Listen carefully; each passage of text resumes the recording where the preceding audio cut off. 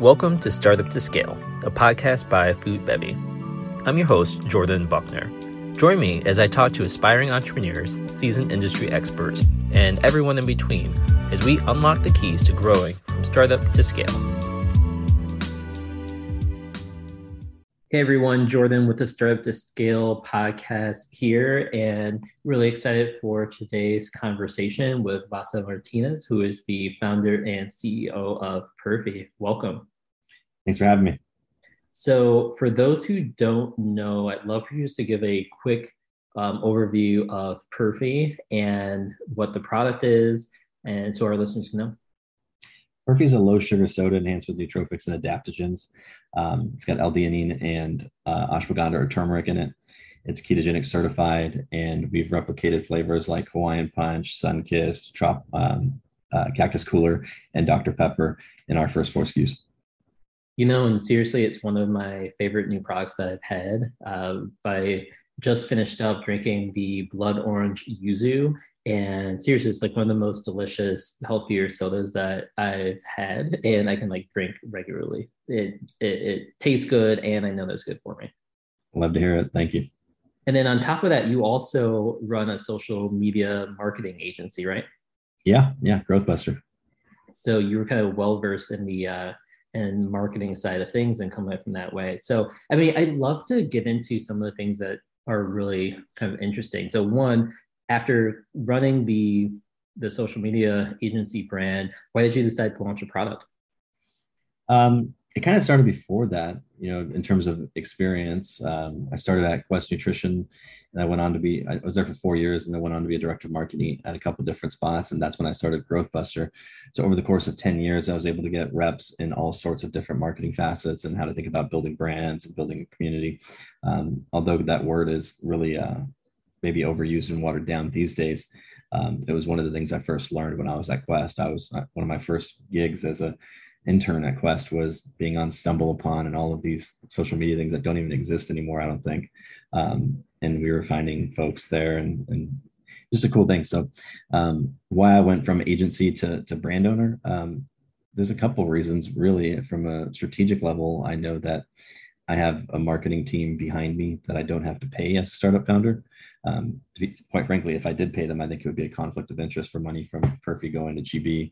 So I just don't want to go down that route. I have awesome people that I've trained that know my style, who support on the Perfy end. So I don't have to worry about setting up an SMS pop-up or an email flow, or worry about designing X, Y, and Z, or finding a freelancer to do it. So I just have that team, and they're ready to rock it on all things Perfy at all times, from photography to graphic design to retention to whatever. So having all of those reps and working with, I like to say that I worked with some of the best brands over the past 5 years with GB, and not necessarily the worst brands, but I've been able to learn what to do and what not to do. And I think both of those are very equally important. So when starting Perfy and owning my own CPG company, beverage is crazy. It's tough, but I always say that the barrier to entry in beverage is one of the reasons why I like it, because it's not as easy to just jump in and do.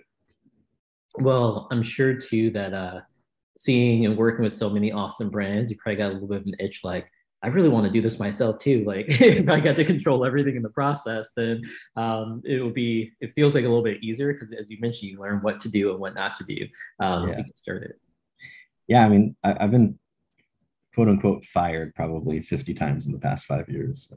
And when I say fired, I haven't been an employee of anybody else, but in terms of brands moving on from us, it's kind of tough, after a while, although it's given me tremendously thick skin, and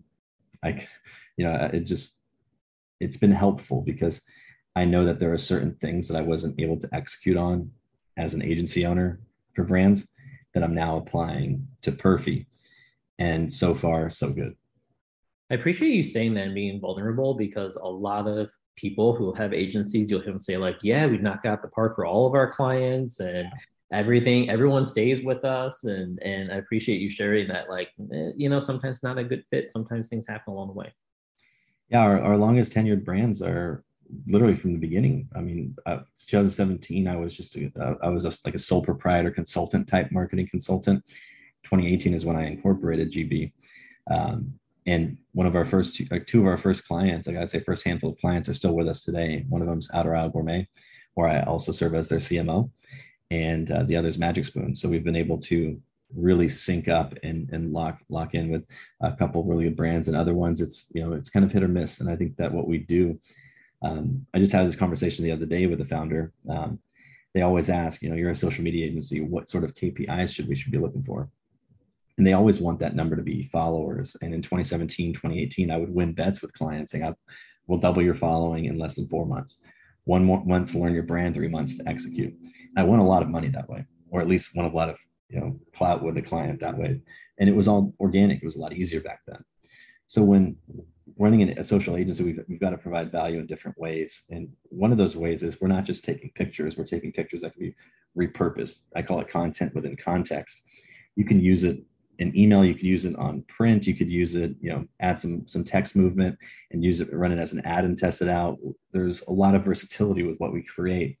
Whereas with some people, you get a picture of a photo and there's no context behind it. Writing social copy for it's pretty tough, and you know, it is what it is. But we've been fired quite a bit. You know, like we don't crush it for every single client, and it's how I think founders and operators leverage that content and leverage the foundation that we're building in what I call a digital business card. When people go to your grid, they want to see it. I still think like that people want to see a polished grid. There's influencers that check things out all the time. If you don't look solid, they don't want to work with you. So I think it's a very important digital business card. No, it totally makes sense, and definitely understand like why your marketing for Perfy looks so great, because like you and your team's been thinking about this for a long time. How did you come up with the product development piece that you kind of work with an outside shop to kind of put it together, because the product tastes delicious? Yeah, that was the biggest priority. So Perfy has been on my mind for 2 or 3 years now. And it wasn't until I decided to burn the boats and sell all my stocks in crypto to really get it off the ground and get it past that development stage, that it came to fruition. And I would say the beginning of last year, I got that itch. I was hitting contact forms for a lot of different formulators. A lot would not even get back to me. One got back to me, and when I told them it was just me, they were like, "Yeah, good luck," and that was it. And then the top on my list actually got back to me, and I went with them. It wasn't like something where I do own a soda stream. I do experiment with like fruit juices in it. I am a fan of Spindrift and other sparkling waters like that, but that's not how I came up with the formulation. The way I came up with the formulation, it was with a pipe dream and guardrails, and I gave that to the R&D group. Here's the overall pipe dream, and it transitioned. Like I pivoted during R&D for, like we can get in that if you want, but I gave them the guardrails of, I want it to be no more than this amount of net carbs. I want it to be no more than this amount of sugar, no more than this amount of calories, no fruit juice concentrates. It's like not, at least not right now. I don't want to use them. And I want to create the cleanest, most delicious. Like I like to think of it as like Starburst in a can, even though Starburst is artificial as hell. What I wanted to create with the fruity flavors was like that explosion of flavor in your mouth, almost like eating a Starburst when you were a kid. Yeah, and that's what I appreciate, because previously, right, a lot of our listeners know this, I ran a energy bar company, and at the time we were trying to get these flavors like, you know, citrus and blueberry, and all the quote unquote flavor houses are like, hey, here's this natural flavoring, but we can't tell you what's inside of it. And one thing that I appreciate is that you guys use juice in your product instead of natural or, of course, artificial flavors. And that makes a huge difference. And you can taste the quality and like, oh, like, okay, that's like real juice and that's real stuff in there, versus a lot of stuff. And I even felt this with my own product. We were looking at ways of changing the formula of like, there's just this like flavor that tastes too formulated, and it just wasn't what I was looking for. A lot of people are looking for, so I really value that you use juice in the ingredients. Yeah, it was one of the main things, and thank you for that. Like I didn't want to use fruit juice concentrate. When you take Perfy and you put it on a table, and you look at it across other functional drinks, not just functional sodas. I wanted to find a couple different places to stand out, and one of those was by using not from concentrate fruit juices, which it's a little bit tough to find. You don't have a full array of choices, but when you use them, so a fruit juice concentrate, if you think about those Minute Maid little canisters from the 90s that we used to drink, and you put them in a pitcher and you add water and you stir. I didn't want that sort of like pull the water out, freeze it, ship it, get it to the co-man, add water back in, stir it, batch it, all that. I think it pulls away too much of the enjoyment of the fruit. And I wanted, although it's a little bit more to ship, but like you're shipping heavier raw ingredients, I wanted to maintain that aspect of like a fresh fruit juice. So that was the goal, and that's what we did. But one note on that was, with the fruity flavors, there was a version of them that had natural flavors, and it was equally as good. It was really nice, but I decided to pull them out, and we just launched our first legacy flavor. So we're gonna have 4 fruity flavors, and we're gonna have 4 legacy flavors. And the legacy flavors, you can think of it, other people call them their classic line. And we just launched Dr. Perfy, and that does actually have organic, natural flavors, because you can't go to a tree and pull off something that tastes like Dr. Pepper. Yeah. There's 3 different types of natural flavors, and I won't go into that because I don't want to have to preface it with all sort of legalese. But we use the most acceptable version of natural flavors, which are the organic ones. Nice. And tell me a little bit more about that new flavor launch, because I think it's pretty exciting why you choose to go with it. Yeah. So it started really in the way that it all happened. Was that I was going to launch Perfy with 2 flavors. And once I had the first trial, like they sent 3 over, I was like, we're doing all 3. Like, this is so good as a first trial. Like, we have to do all 3. And although it cost, a little more than a penny more, it was so worth it to me to launch with 3, because the ideal amount is 3 or 4 SKUs to launch anything with. And then I went into, like, after all that was done, we went from April to August to finish the first 3 flavors. I was like, all right, what's next? We got to have more flavors, because I'm so stoked on these first 3 fruity. So I came up with a list of, another pipe dream with guardrails. And I came up with, with the team, they're giving me like, this is what you can't do, this is what you can do. So within what I could do, I picked the next 5 flavors. And out of those next 5 flavors, Dr. Perfy really moved to the top of that list, with just like, it's my favorite soda. It was what I was drinking all the time before I had Perfy. And it was naturally that next choice. But one of the cool things about it, though, is that it's a limited edition can. And I bought a Doodles NFT in December of last year. And because I have limited rights as an owner of that NFT within that project, I was like, well, I own the soda company. I own this NFT. I have X amount of rights and dollars I can make from it. I want to be like one of the first to put it on a can. So Dr. Perfy actually is Doodle 3966. And she ultimately became Dr. Perfy throughout the process of December to September, when we launched it, by just storytelling and different fun things, where she went to different planets to find the ingredients and ultimately landed on Dr. Perfy. So many things I want to get into there. So, right, Dr. Perfy is a better for you natural take on Dr. Pepper, which is a huge classic and favorite. But this use of the Doodles NFT for the kind of hero character of the product is really interesting. And I say it because a couple things. One, right, you look at traditional brands and the Kellogg's and General Mills of the world, and these kind of characters are very popular as a way of becoming an iconic brand, but few companies are doing that in a modern way. And so I think it's a really great vehicle for storytelling, and like why the product and why to get into the brand, that I think has been lost in a lot of natural products companies.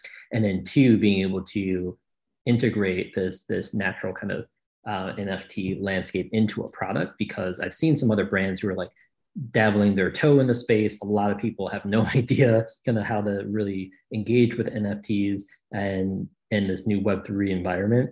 I would love to just hear your perspective on what role kind of NFTs kind of play in the consumer product space, and what are kind of good examples and what are bad examples, and like what's possible. I would expand on that a little bit. NFTs are technically part of like a Web3 technology, and I would view it more as a technology than NFT artwork. That's a subsector of it. I view it like, for me with Dr. Perfy or Doodle 3966, there's a couple things I wanted to do with it. I wanted to bring value to the community as an owner, and have Doodles like on shelf. Like, it's gonna be pretty cool when it's on shelf. I can't say where, but it's en route. I also wanted to build my own IP of my Doodle. So rather than selling Doodle 3966 on OpenSea, if I ever do, I'm selling Dr. Perfy now. Like, that is Dr. Perfy. She has history with the brand, and I'm going to hold on to her as long as I possibly can. I have no intention of ever selling because I want to turn her into the next famous cartoon character, like iconic cartoon characters. You think of like Bart Simpson, Mickey Mouse, all of these really cool things that SpongeBob. Now, if I can do that with my doodle, now I have an asset that appreciates on my balance sheet. Whereas if I would have spent the amount that I spent on my doodle on a celebrity or an influencer and done a limited edition can with them on it, think Coke Creations and Marshmallow. I can't imagine that costs anything less than 6 or 7 figures for Coke. They have tons of budget, cool. That's great, and they can do it. And it's probably a fraction of a percent of their total budget. But for me, I don't have that budget. I had to do. It's always like I don't say killing two birds with one stone anymore. I say like petting two birds with one stone. But I was buying an asset that I need to appreciate and value. I need to build the IP to do that. I can't just lean on the market for it to appreciate. And then two, I wanted to do a tactic that has been done time and time again, but in a different way. So something familiar but different. You think June Shine and Diplo, or Coke and Marshmallow, or all of these different collaborations to launch a limited edition flavor. That was the idea behind it.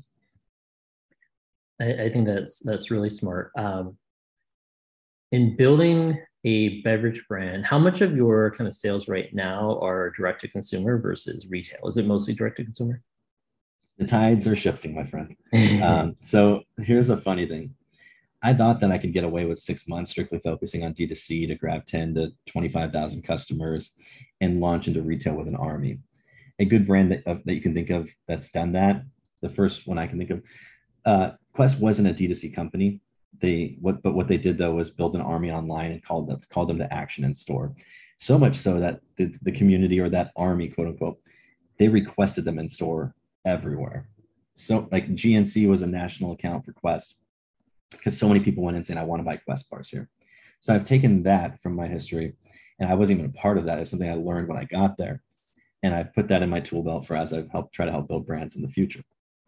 So it was just, it's one of those things where I learned quickly that I cannot build a beverage company online. Everyone told me that. I thought maybe I can get away with it. But day two, literally, I launched on February 22nd. The next day, I go hard on retail. So to answer your question specifically, right now it's like 40-60 D2C to retail.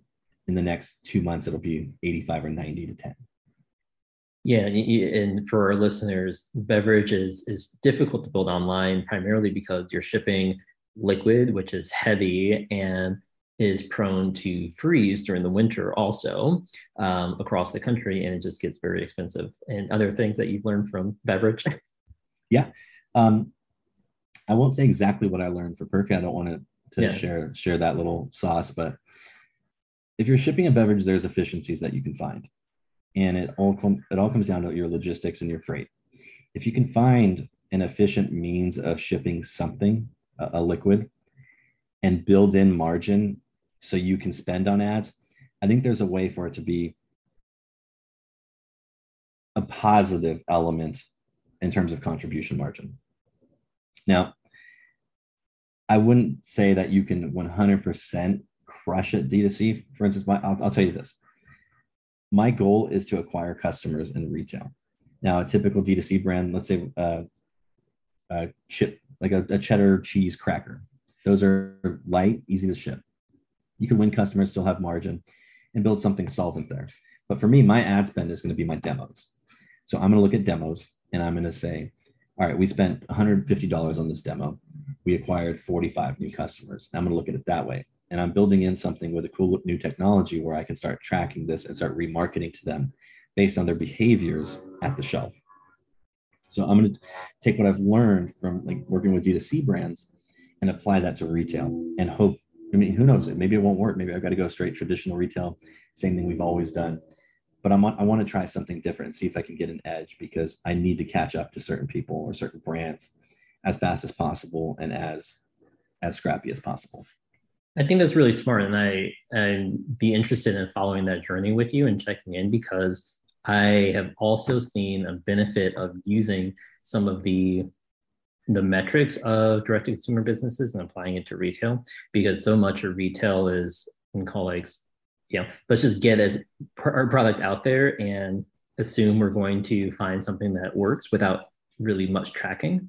And so as much as you can bring, right, you can't track every single purchase, but as much as you can track overall trends and repeat rates and purchase and kind of bring those offline customers into the digital kind of marketing funnel, I think there's a huge opportunity to use that to expand in new regions, to drive repeat purchase in store, and just have a better relationship with them. Yeah, for me, again, acquiring customer in store is going to be my top priority. And I have a really cool website.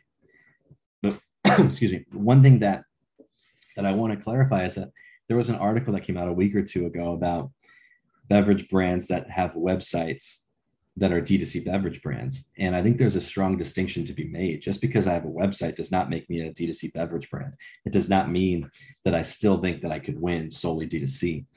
The way that I'm setting this up is, again, acquiring customers in retail and retaining them on the website. So what that looks like is somebody goes to ShopRite, they scan this QR code, they get an offer, they redeem it, they get a rebate. People usually work with like Inmar or Mandlik and Rhodes for something like that, where you get a coupon for in-store. I'm doing it in a digital way so I can capture their phone number, know where they shopped, and then give them the reward for purchasing 2, 3, or 4 cans. That'll help with my velocities. But now I have their number. Now, what's their second offer? Hey, you've already redeemed this. You could redeem it one more time. So buy 4 cans, get 1 rebate. And then you get it the second time. And then what's the third time? Buy 2 cans, get 50% off or 50 cents off. So you'll slowly wean them off of that discount because now they're an acquired customer, and that acquisition of that customer costs $3 for the redemption, 35 cents for their phone number. And I mean, I can't really, the cost of the demo maybe, because maybe they drove them to the shelf. Whereas right now people have 50, 60, 70, $80 CACs with an unknown LTV. And it's not a sustainable way of doing business. And especially not for me, especially not for beverage. So I'm trying to look at it at a different way with a different intelligent solution. And sometimes when you think kind of like outside the box like this, people are like, this guy's crazy. There's no way this is going to work, but hell, I'll find out. And if I have to, I'll pivot. No, I don't think you're crazy, and I totally agree. And I've been actually pushing other brands to go that route as well.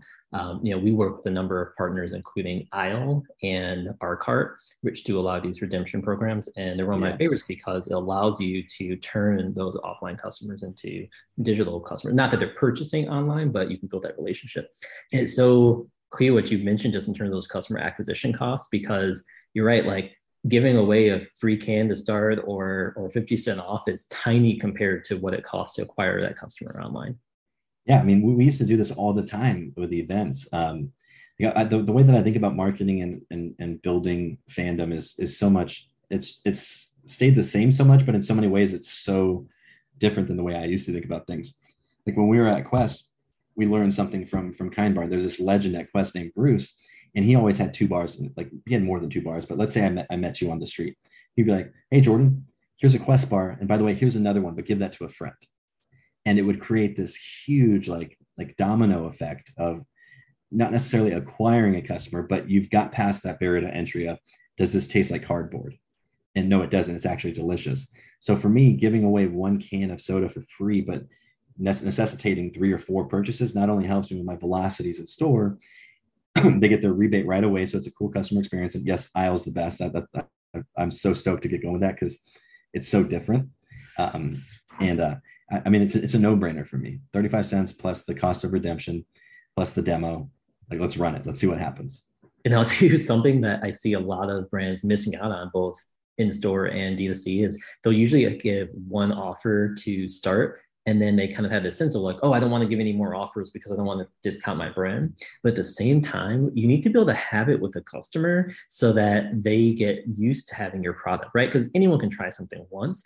And if they really like it, they might pay full price. They might not, just depend on what's going on. But if they have it 2 times, 3 times, then it becomes their favorite lunch drink, the thing that they always grab with a sandwich on the go. Like it becomes something that's habitual. And at that point, then if they like it, then they, a discount's always nice, but then they will pay full price for it. And I like that idea of you kind of like weaning them off the discount. Like you kind of build up the trial and the habit forming process and make it something that they like, and then they'll become supporters after that.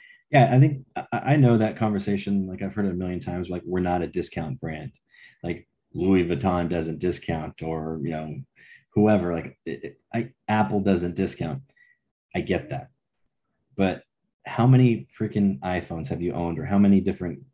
I don't even know what the Google phones are called, but I've owned probably 15 iPhones in my life. I know what to expect. I know that at some point my current one's going to go kaput because they just launched a new one, but I know that there's new features in the next one.